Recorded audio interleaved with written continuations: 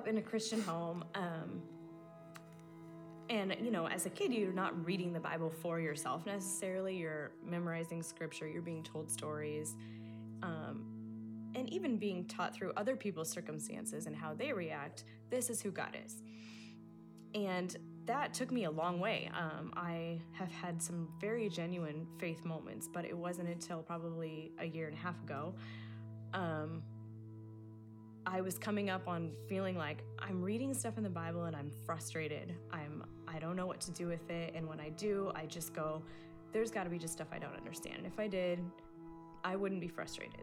So when Jake talked me into taking this class at Pillar Seminary, on the just basic biblical narrative, I came, and I remember the first day the professor asking, what are you hoping to get out of this class? And I very quickly said, I would love to be less frustrated with God.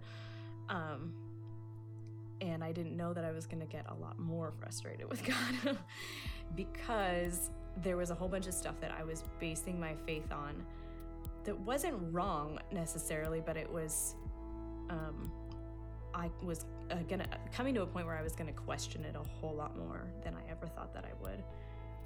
Simultaneously, and I don't think that this is on accident at all, but God decided to kind of press this lovely little sandwich of me questioning who he is in scripture and some of the hardest circumstances that I've had personally, all at the same time, which made me really go, if you are not these things, then I can't do life like this anymore. If I can't trust you to be these things, then everything is up for grabs. I was ready to walk away. I mean, until you're really willing to put your faith on the table and go, I don't know, then it can't be as genuine as it could be. I would read stuff in the Bible and go, why would God act that way? And I found myself even feeling like this is terrible, but I feel like he owes me something. He owes us something.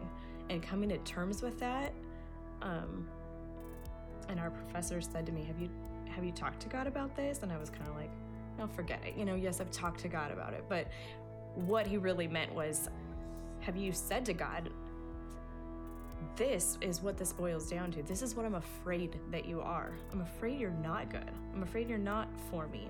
I'm afraid that you're not fair. And that we can't trust you and we don't understand you at all, and you don't even care if you're understood. And so when I finally said those things out loud, or, just to God in my prayer, I'm afraid of this. It was it was out there, it was true, I couldn't take it back. And so that was kind of taking pieces off that I thought were settled.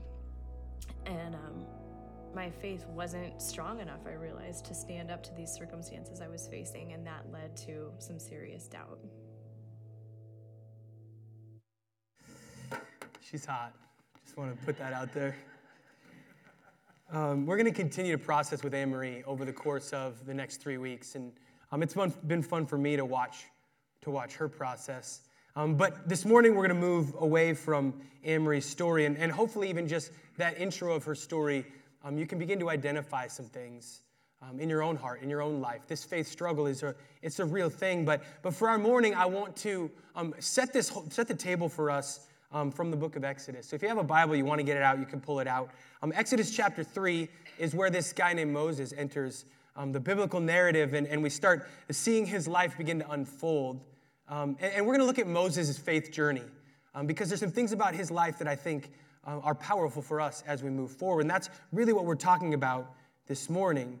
We're going to look at the life of Moses to help us see what a real, genuine, and powerful faith journey looks like. The journey toward clarity on the heart of God begins when you, it's number 1 on your outline, own your faith journey. Our faith journey begins when we respond to the call of Jesus on our lives. It's the choice to open the box, dump out the pieces, and start flipping them over. Once we get them all upright, we have a choice before us. Are we going to start putting that puzzle together? Are we going to put it together? In Exodus chapter 3, we get a glimpse into these first steps, these flipping the puzzle pieces over moment for Moses. Moses was a Hebrew who through crazy circumstances ended up like an Egyptian prince. And so this is like flash forward to when he's grown up, when he's older, and he has this incredible experience in the wilderness. And I just want you to hear it from Exodus chapter 3. One day Moses was tending the flock of his father-in-law Jethro, the priest of Midian. He had led the flock far into the wilderness and came to Sinai, the mountain of God. There the angel of the Lord appeared to him in a blazing fire from the middle of a bush. Moses stared in amazement. Though the bush was engulfed in flames, it didn't burn up. This is amazing, Moses said to himself. Why isn't the bush burning up? I must go see it. When the Lord saw Moses coming to take a closer look, God called to him from the middle of the bush, Moses, Moses. Here I am, Moses replied. So God shows up in this kind of random way, in a way that amazes Moses, right? It surprises him. It's shocking.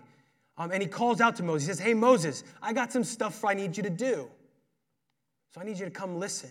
His response was simple and profound. In verse 3, he says, this is amazing, Moses said to himself. Why isn't that bush burning up? I must go see it. A lit up tree or bush would obviously be intriguing, but it would also create some like anxiety, I would think. You know, if you're by yourself in the middle of the wilderness and all of a sudden a bush is on fire and it's talking. I think sometimes we read these stories and we think like that it is actually a cartoon because it sounds like it from time to time. But he's going to respond exactly the way you would. Fear, anxiety, amazement. But there's something unique about his decision. It's cloaked in like a desire, an intrigue, a desire to see what it is. So it gives us the sense that he moves in closer to get a closer look. Then God calls. When the Lord saw Moses coming to take a closer look, God called to him from the middle of the bush, Moses, Moses. Now he's probably even more freaked out. The bush is talking and it knows my name. That's weird. That doesn't make any sense. But I want you to connect with Moses' response. God calls him, and it's really simple. He says this, here I am. This is where the faith journey begins. This is where it gets real. Owning your faith journey is all about surrendering to the process. Moses didn't know what was coming for him. He was confused, perplexed, afraid. Truth is, if he knew exactly what was coming for him, he wouldn't have said, here I am. We're going to get to that in just a minute. He had no clue what was coming for him, but he chose the right response. He chose a response that would change the course of human history. He said, here I am. I don't know what's next for me. I don't know what's going on, but I'm ready. So the question that I want to ask you this morning is, have you owned your faith journey? Are you waiting for somebody to do it for you? Are you expecting God to do all of the work? If so, you aren't on the journey at all. You're sitting on the sidelines. Owning your own faith journey doesn't mean having all your ducks in a row. It means choosing to trust. Faith cannot become an identifier of your life unless you first choose to own your journey. That begins with saying, here I am. It begins with saying, here I am, Lord. I don't know what's next. I don't know what you're going to do with my life. I don't know what you're going to ask me to believe, but I'm ready to respond. The journey with faith begins first when you own your own faith journey. Then, number 2, it's on your outline. You need to find freedom in your faith journey. Own your faith journey, find freedom in your faith journey. This is more than anything about understanding the purpose of your journey with God in faith. You know, we throw around the word process and faith, or process and journey like a buzzword in the church, and we do our best to sort of find some kind of displaced comfort from it. Like, we love the idea of being told that you don't have to be perfect. Like, it's a process. Those sound really great, but the truth is, we're actually like completely opposed to the idea of process. We live in like a materialism world. We want what we want and we want it now. We want instant results. And though we throw these words around like process and journey, we actually hate process and journey, because all that means for us is we have to wait. We have to wait to get what we want. So we claim journey, we claim process, but in our hearts we know, and we live like, no, I want it now. We live before God like we want it now. I'm going to make an assertion today that you may or may not like, but I'm going to say it anyway. As Christians, we have conditioned ourselves to hate faith. and be utterly opposed to the process in our lives simply because we don't understand the purpose of faith. Seriously, consider it for a minute. In your personal struggle with faith, what are you going after? A feeling? A light bulb moment of understanding? Something that makes you feel good? Most of us approach our faith journey as a journey toward no longer wondering, right? That's what we're after. We don't want to wonder anymore. We don't want to be confused anymore. We don't want to struggle anymore. The faith journey on this planet will always carry doubt as its closest companion, because this side of heaven, we will never, ever see the entire picture. I want you to come to terms with that today, if nothing else. On this faith journey, the one guarantee, the closest companion will always be doubt. If you don't doubt, you're not on a faith journey.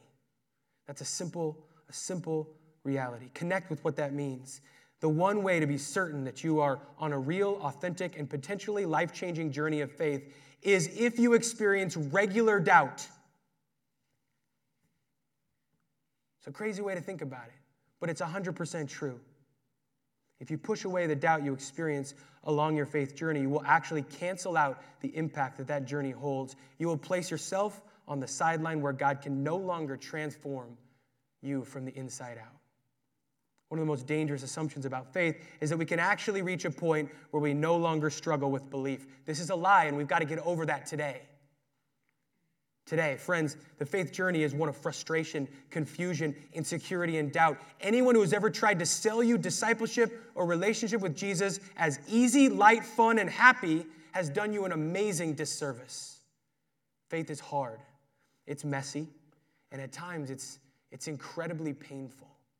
And what I want you to know, if you're in that place right now, if you spent nights crying over the struggle that you have with faith, with doubt, if you've wondered if there's something wrong with you, I want you to hear this really, really clearly. You're in the perfect position for God to do something crazy in your life. And I want you to know that. You're in a much better place than the person who seems like they've got it all together. Because it's in that broken place that God can become the most powerful in our lives. Faith is hard. There's so much freedom in a right perspective of the purpose of faith. It is entirely wrapped up in the process. You don't have to be perfect. I know I say that so often, but it's true. When it comes to faith, you don't have what it takes to have it together or even look like you do. Hebrews 12 tells us that. Therefore, since we have such a great cloud of witnesses surrounding us, let us also lay aside everything that hinders and entangles us. And let us run with endurance the race that's set before us, the journey, the faith process, fixing our eyes on Jesus. And hear this. This is the way the writer is identifying God in this faith journey. The author, the perfecter of faith. The author and perfecter of faith. That's who God is in your life. So that means that he is the instigator of faith. He's the builder of faith, the sustainer of faith, and the perfecter of faith. What role do you play? Just run. Run the race. Get in it. Embrace your journey. This means that you play no role in the production of faith. None, zero. Just surrender and trust and stay on the journey. Trust that his process is best, that he knows what you need, that his presence, in fact, is enough. And every time you feel like questioning, doubting, etc., just let yourself. Don't fight it. God's about to do something. When we push it away, we put ourselves on the sideline. This is where true freedom and process comes from. But it requires that we be content with feeling incomplete, with wondering, with not being sure. And that's really hard for us. Take a look at Moses' process of questioning. Apply it to your own life. God comes to Moses and says, hey, my people are being oppressed. Right there, in front of this burning bush. After he says, here I am, God goes, okay. And he's gonna tell him what he wants from him. And it's like the hardest job anyone's ever had to do. My people are being oppressed by the most powerful man in the known world. His name is Pharaoh. He thinks that he's God. And he's going to treat you like he thinks he's God. And all the people in Egypt think he's God also. And I want you to go up to him and demand that he let all of my people go who were like in being oppressed and slaves under him. And his natural response, Exodus 3, remember, God came to this guy with this job, the hardest job maybe ever in human history. So he must see something in him. I don't know if he saw this in him, because here's his response. But Moses protested to God. That's a funny statement. Like sometimes I think we miss that. Like he protested to God. Whoa, wait a minute. Let's put on the brakes for a second, okay? And he says, who am I to appear before Pharaoh? Who am I to lead the people of Israel out of Egypt? Moses is doubting. Moses is questioning God, not just questioning him like as he reads a Bible, to his face. And apparently this isn't a problem. It's part of his process. It's okay for you to not know what's next. It really is. It wasn't the second Moses questioned, doubted, etc. God would have if it wasn't okay, then the second Moses questioned God would have pulled the plug and said, I'm moving on to somebody else. But no, this is the process of the faith journey. Moses goes through 6 different excuses, which I'll get to in a second, through Exodus 3 and 4, for why he is the wrong guy for the job. Moses' faith journey was riddled with doubt, with weakness, with fear, with discouragement. But what he never did was give up. He never gave up on his journey, which leads to number 3. We have to stay committed to our faith journey. This is the breakdown for us. When it gets hard, what is our response? Last week, Courtney described this concept as leaning in. Really, it's about not giving up, not quitting. It sort of piggybacks off of point 2 because the choice to embrace the mess is a step toward being able to stay committed. Willingness to keep processing day in and day out, not walking away, giving up, or cashing it in like we feel like so often. Like the process of making a puzzle. There are going to be times when we need to get up and walk away from the table. The faith journey requires that we leave the unfinished puzzle on the table, never put it back in the box, and continue to trust God by coming back to it. It's knowing, believing, and becoming content with the fact that you are an unfinished product. And as long as you are on this earth, breathing oxygen, you will be an unfinished product. So will I. And unfinished means unfinished. We're going to experience the realities of our unfinished nature. It's okay. That's okay. In fact, it's the way God made it, ordained it. And it's good as long as you stay committed to being on the journey. I mentioned it already, but Moses' questioning of God was like incessant. The entirety of Exodus 3 and 4, he's doing that. These are just a few of his responses. They have this like back and forth where it's like God, then Moses, I can't do it. Then God, yes, here's why you can do it.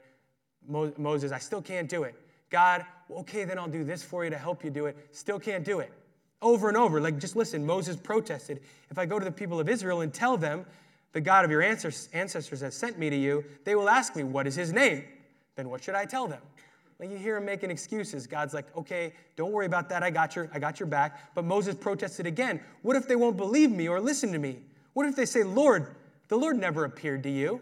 Like hear him in like a whiny voice, coming up with as many excuses as he can. Then God says, it's okay, I'm with you.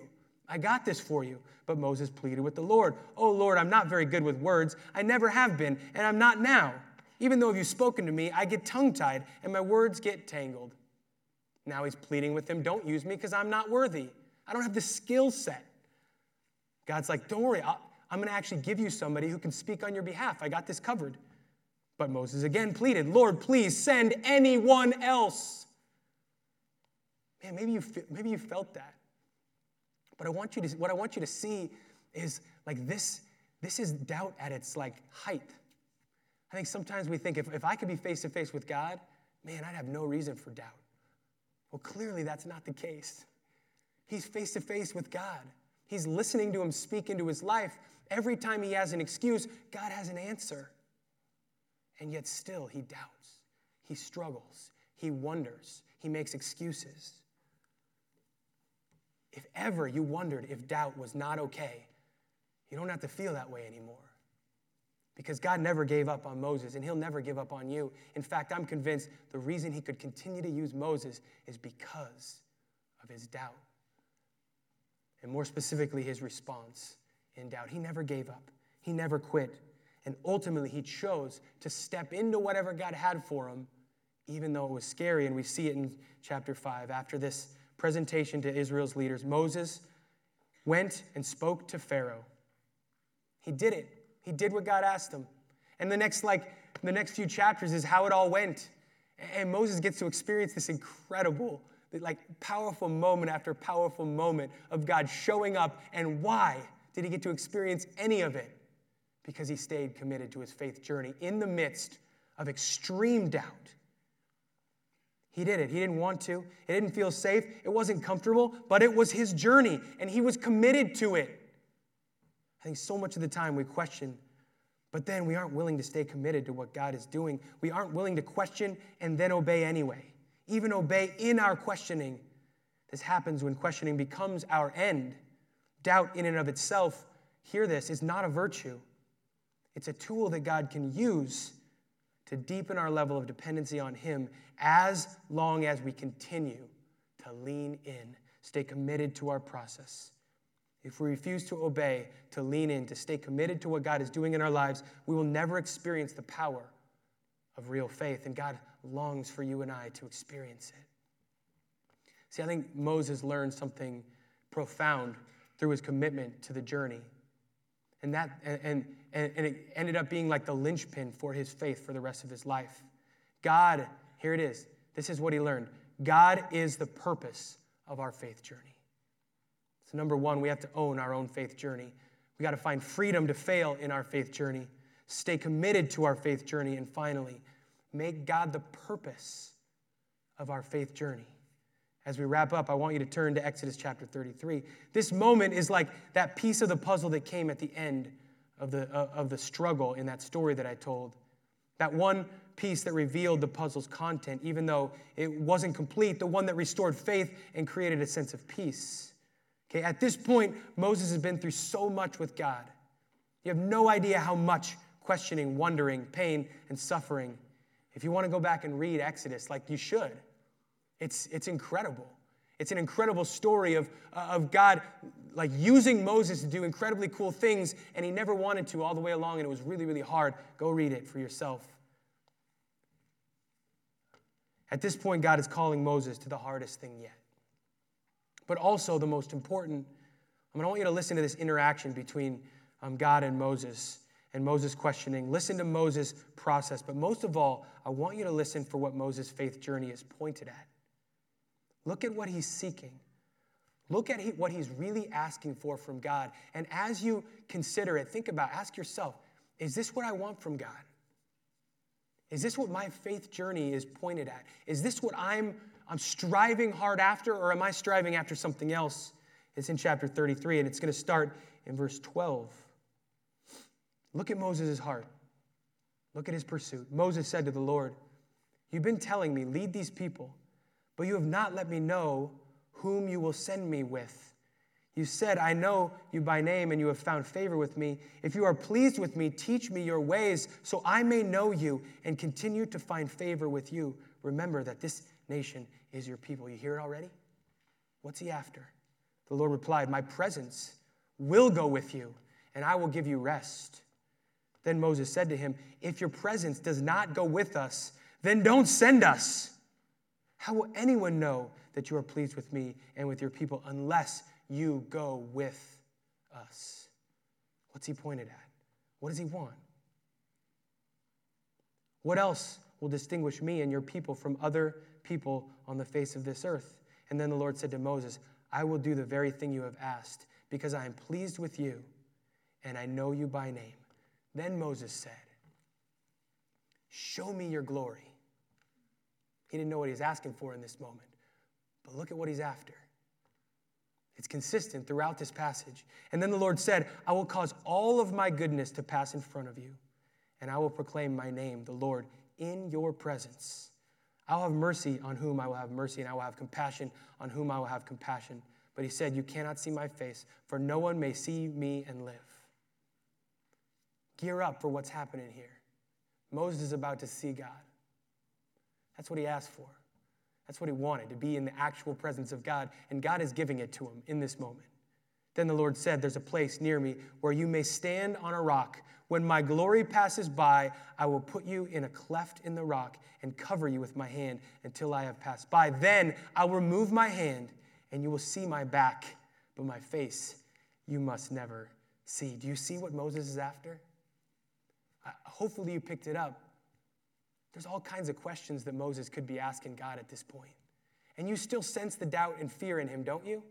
He's still like pleading with God to go with. He needs the presence of God. But what he's after, at this point, what he's most concerned about is the presence of God. See, his pursuit has gone from having all the answers to having the presence of God in his life. His faith journey's purpose is now correctly rooted in the presence of God. See, the purpose of our faith journey isn't to have our questions answered.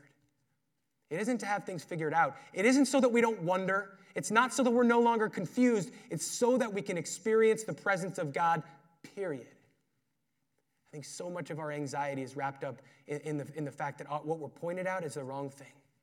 The purpose of our faith is mostly about what we want. It's mostly about not being afraid. It's mostly about not being insecure, not being uncomfortable. And God is saying, make your faith journey about me. Only me. God, just God, the presence of God, the nearness of God. Here's the question I have for you today. You think Moses ever doubted the presence of God again after this moment? The natural answer is no way. Guess what? He absolutely did. Because he's still on this faith journey. And that's never going to change. Even after seeing the presence of God, he still doubted. This is life on this earth. But the better question, how did Moses get to the point where he got to experience this moment? And it's 4 things. He owned his faith journey. He said, here I am. Secondly, he embraced the freedom of his faith journey. He didn't have to be perfect. He asked questions. That was okay because he stayed committed to his faith journey and wrestled it out with God. And most of all, he made God, the person of God, nearness of God, relationship with God, the object of his faith journey. If your purpose for faith is anything other than to know him more today, you will always be found wanting. If you make him, the knowledge of him, intimacy with him, the purpose of your faith journey, you will be able to experience him even without any answers. This is what I pray for you. This is what Moses experienced. This is a life that's poised for impact, for freedom, peace, joy. We don't have to have all the answers. We just have to choose this posture. Just one more piece.